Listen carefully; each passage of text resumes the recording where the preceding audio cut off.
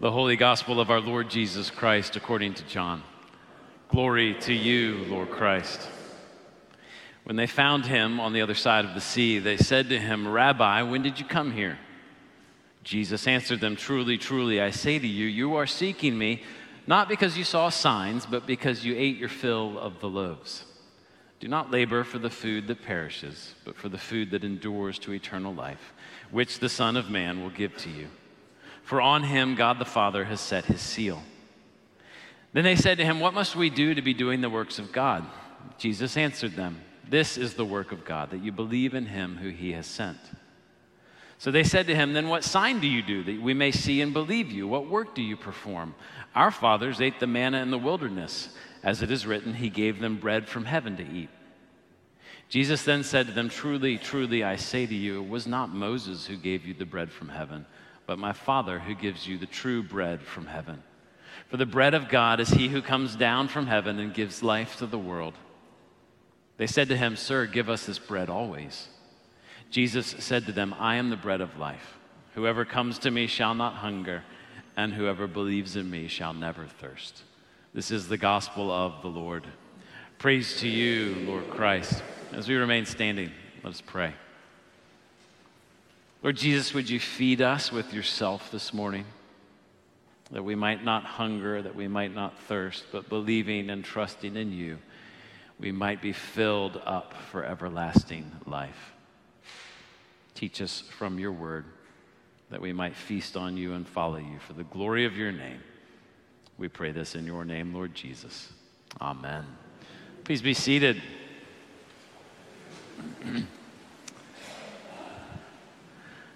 I want to start out this morning by telling you one of the reasons why I love being your pastor. Now, this may seem a little self-indulgent, but there's a point to it. And the truth is, you're kind of a captive audience, so I'm just going to go for it. One of the reasons I love what I do is because nearly every week, I get to go hunting for treasure in a location where I am guaranteed to find immeasurable wealth. I begin the week with a set of precise coordinates, not GPS coordinates, but a chapter and verses from the Bible. A few sentences set down thousands of years ago in ancient languages through which God has revealed himself to humankind. And when I arrive at those verses, my job is to dig, to study, to pray, to ask questions, to flip backwards and forwards in the text, to try to understand what God might be saying to us today through this ancient word. During those weeks when I'm preaching, I spend 10 to 12 hours, sometimes more, unearthing treasures and attempting to assemble them into a 25-minute sermon. Who else in the world gets paid to explore the most interesting and profitable collection of writings ever assembled and then share what they discover with other people every week? That's a pretty cool job. Now, I tell you all of this in part because I want you to know that I love this work. I also share it because even though you all don't preach on Sunday mornings, you can join in this work whenever you want.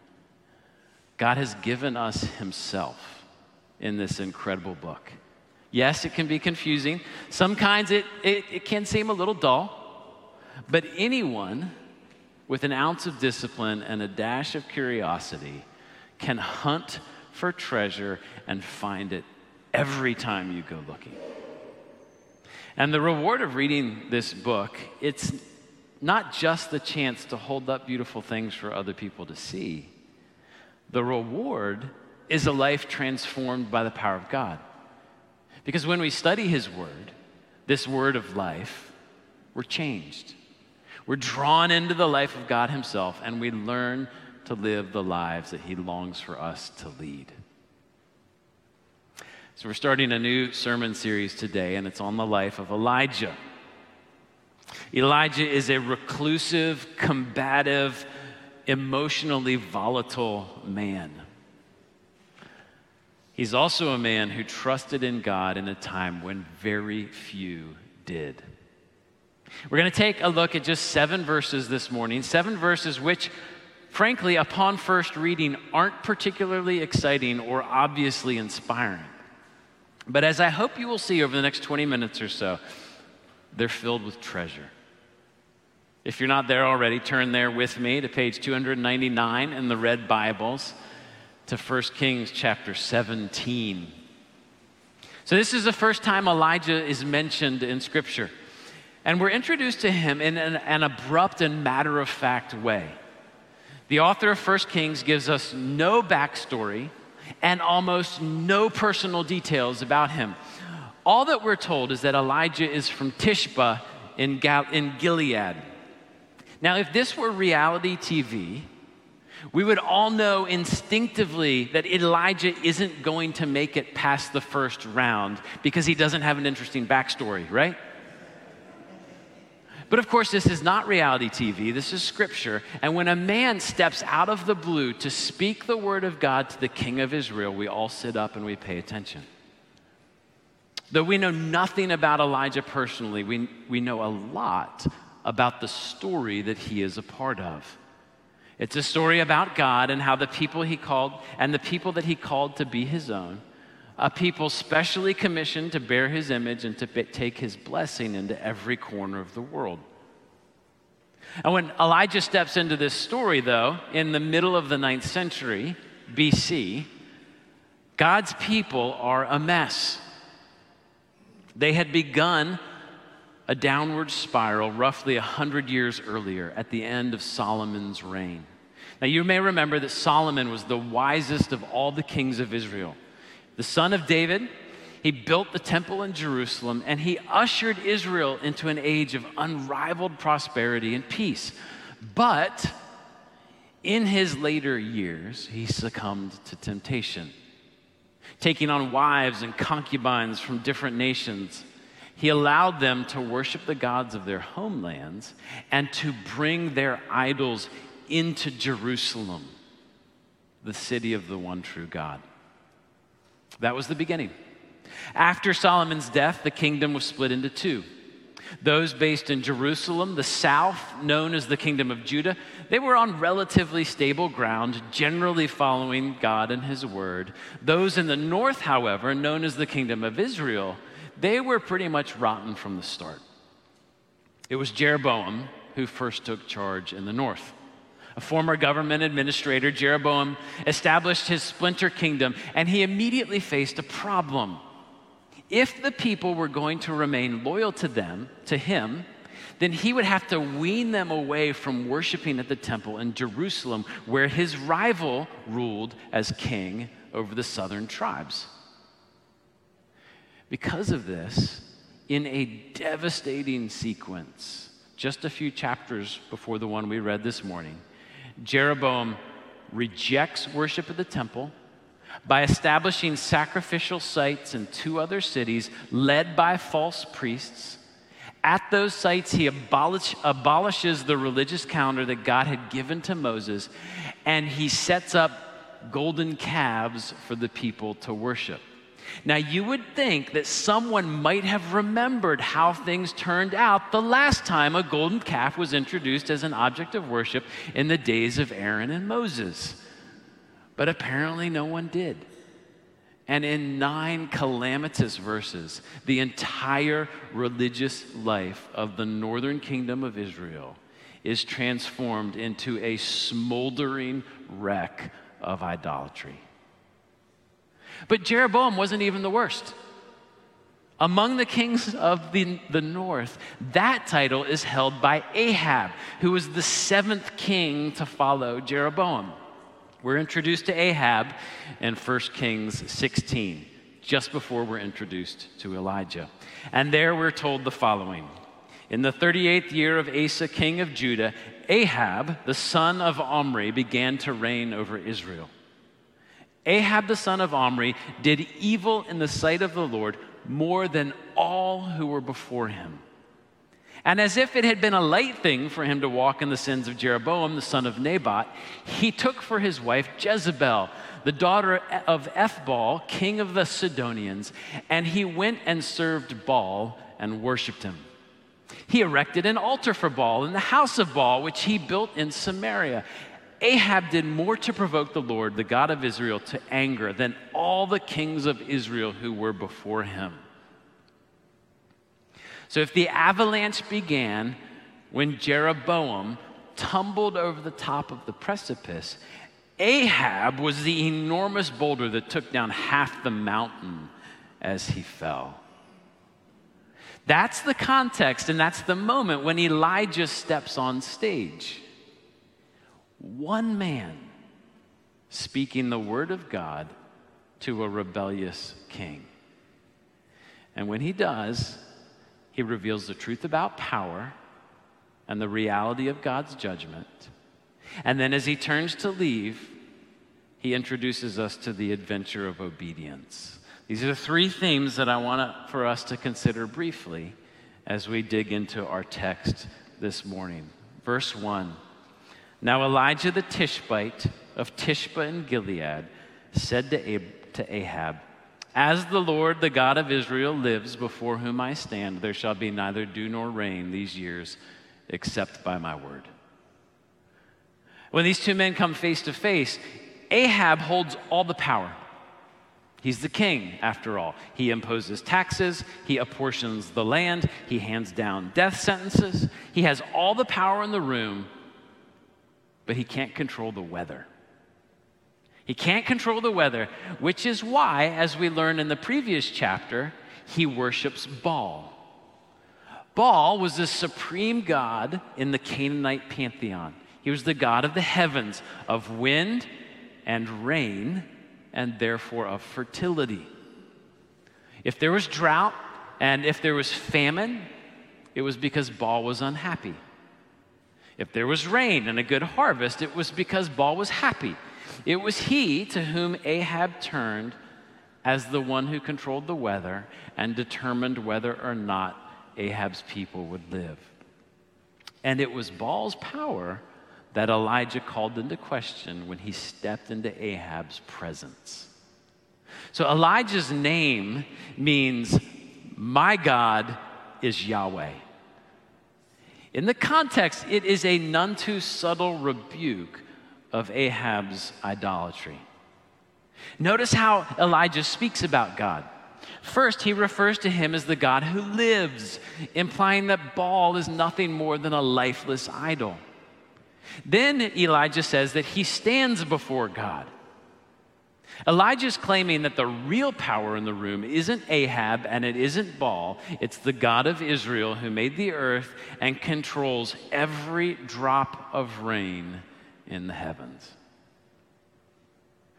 So Elijah inhabited a world where everyone else worshiped Baal.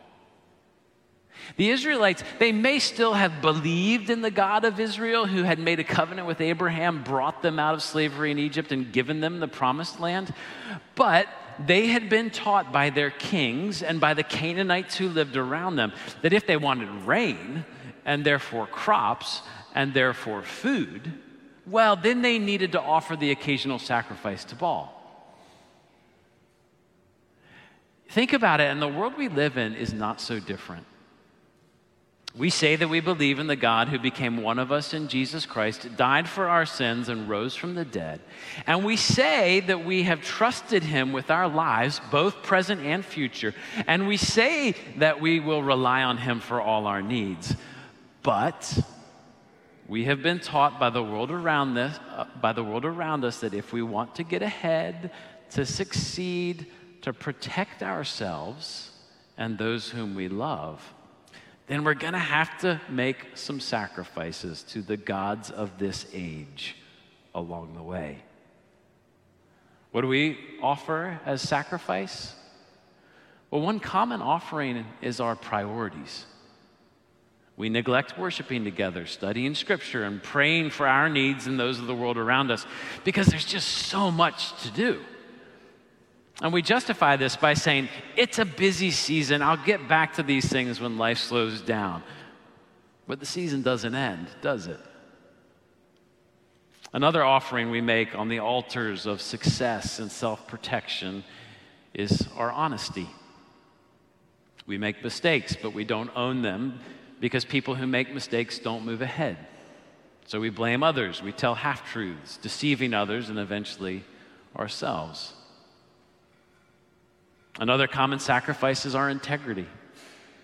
An opportunity comes along to invest in a profitable company with questionable accounting practices, and you go for it because, well, you're not the one cooking the books. Or you look the other way when things are off at work because you know it might affect your bonus. We sacrifice all sorts of things on the altars of success and self-protection.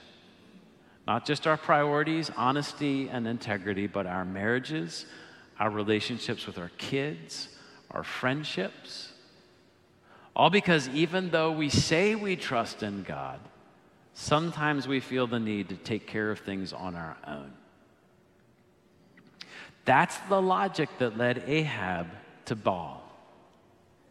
And it is a logic that Elijah roundly rejects because he knows the truth about power. The truth about power is that, one, God really is in control. And two, we can never be in control of our lives, no matter how hard we try. God really is sovereign over everything. He really does care about us, who we are, how we live. And we need to trust Him, actually trust Him with ourselves, our loved ones, and our future. Because the control that we think we can gain over our lives through these little sacrifices we make all the time in different ways to different idols, that control is a total and dangerous illusion. Now, because he knows these truths about power, Elijah refuses to sacrifice anything to Baal. He refuses to sacrifice his priorities, his integrity, his honesty, or any of his relationships in an attempt to cover his bases just in case God doesn't come through. Elijah would rather risk his life by challenging the king than risk his eternal well-being by dishonoring God. This truth about power is an invitation to trust in the God who made us, who loves us, and longs for us to live according to His will. That's the first theme that we encounter in this brief picture of Elijah and Ahab. The second is the awful reality of God's judgment. The reality of God's judgment. If you flip back a few books in your Bibles to the book of Deuteronomy, it can be summed up in two very short sentences. Obedience leads to blessing, disobedience leads to cursing. Deuteronomy contains Moses' final instructions to God's people, and he wants them to know not only that obeying God leads to life and joy, but that disobeying God leads to judgment and eventual destruction. In chapters 11 and 28 of Deuteronomy, Moses says specifically that the dew and the rain are signs of God's covenant blessing on His people. And immediately after he says this, in both chapters, he explains that the price of disobedience will be their absence. No rain, no dew, meaning drought leading to famine, ending in death. Because Ahab has rebelled against God by practicing idolatry, and because the people have followed suit, Elijah announces that not a single drop of rain or bead of dew will appear for the next 3 years. He pronounces a curse on God's people, and it's one that Moses had promised all those years before, but the people had refused to believe. Now watch what happens in the next 3 verses after Elijah announces God's curse. And the word of the Lord came to him, "Depart from here and turn eastward and hide yourself by the brook of Cherith, which is east of the Jordan. You shall drink from the brook, and I have commanded the ravens to feed you there. God sends Elijah out of the land of Israel. He sends him back across the Jordan River into the wilderness. By sending Elijah away, God is taking the one man who speaks the truth out of the kingdom, out of the promised land. God takes his word away and he allows his people to suffer the consequences of their rebellion, drought and famine and death. That is a scary picture. Too often I see followers of Jesus choose sin instead of obedience. And they often do so having made a kind of cynical calculation, believing that Jesus has to forgive them because that's what he does, right? So why not enjoy life while you can and ask for forgiveness after the fun is past? Now, what they fail to account for is the fact that sometimes famine kills you first. When God's people disobey and they're unrepentant, God allows them to suffer the consequences of their disobedience. Now, of course, forgiveness is always available to those who turn away from their sin and truly repent. But when we choose sin repeatedly, when we refuse to trust God's provision, and instead we make sacrifices on the altars of success and self-preservation, we step farther and farther and farther away from God's word, and therefore farther and farther away from the likelihood of true repentance. Please don't shrug at your own sin. Please don't excuse your rebellion, saying one day you'll sort it out. Please do not presume on God's patience. Sin is powerful and judgment is real. There's one last theme to cover. Elijah's shown us the truth about power. He's reminded us of the awful reality of God's judgment. And last of all, in these verses, we catch a glimpse of the adventure of obedience. So listen to verses 5-7. So he went and did according to the word of the Lord. He went and lived by the brook of Cherith that is east of the Jordan, and the ravens brought him bread and meat in the morning, and bread and meat in the evening, and he drank from the brook. And after a while, the brook dried up because there was no rain in the land. So in verse 4, God told Elijah to go to the one place where Elijah knew that nothing could grow. So if famine was a threat in Samaria, it was guaranteed in the desert. It makes no sense. But Elijah went because God promised to feed him there. Back in Exodus 15, having led the entire nation into the desert, God promised to feed them every day in the desert. So he sent them manna.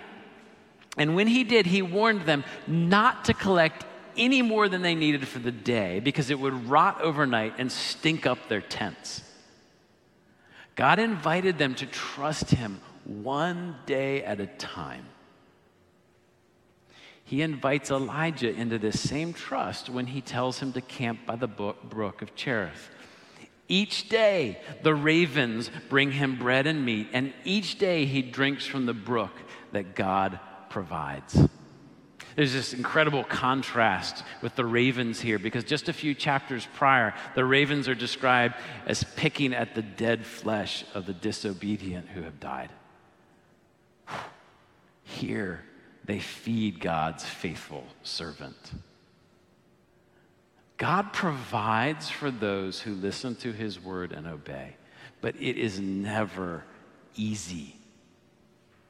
We want easy. But God doesn't set us up for stress-free living by providing all that we need in advance. The blessings of obedience are not abundance, comfort, and perfect health. God provides day to day for our needs and invites us to trust him day to day. Obedience is an adventure. One day at a time, trust in God's provision. Now, even then, even when we're being faithful and obedient, sometimes the water runs out. Having gone into the wilderness, having obeyed God, having done what he asked, what happens? The brook dries up. Verse 7. Now look ahead, and you can see that God provides for Elijah's needs. But we can't ignore the fact that God brings Elijah to the end of his natural resources. In this life of obedience, God draws us deeper and deeper and deeper into total trust and absolute obedience. And he does this by taking us to the end of our resources where we have nothing left to lean on except him. It is not easy, but it is a glorious adventure, one in which God always provides. In our gospel reading in John 6, the people asked Jesus for a sign of his power.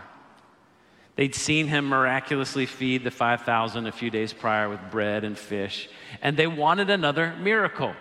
They wanted to see if he could produce manna like Moses. They wanted to see if he could fill their bellies. Well, in response, Jesus said to them, I am the bread of life. Whoever comes to me shall not hunger, and whoever believes in me shall never thirst. Instead of a one-time miracle, a meal that would have filled them up for just a day, or a brook that would eventually run dry, Jesus gave them, and he gave us, himself. He invited them, and he invites us to trust in him, to live with him, to follow him day by day by day, and to experience his gracious provision every step of the way. That's the adventure of obedience. It is not easy. Adventures never are, but it is the only way we will ever meet our deepest hungers. Let's pray.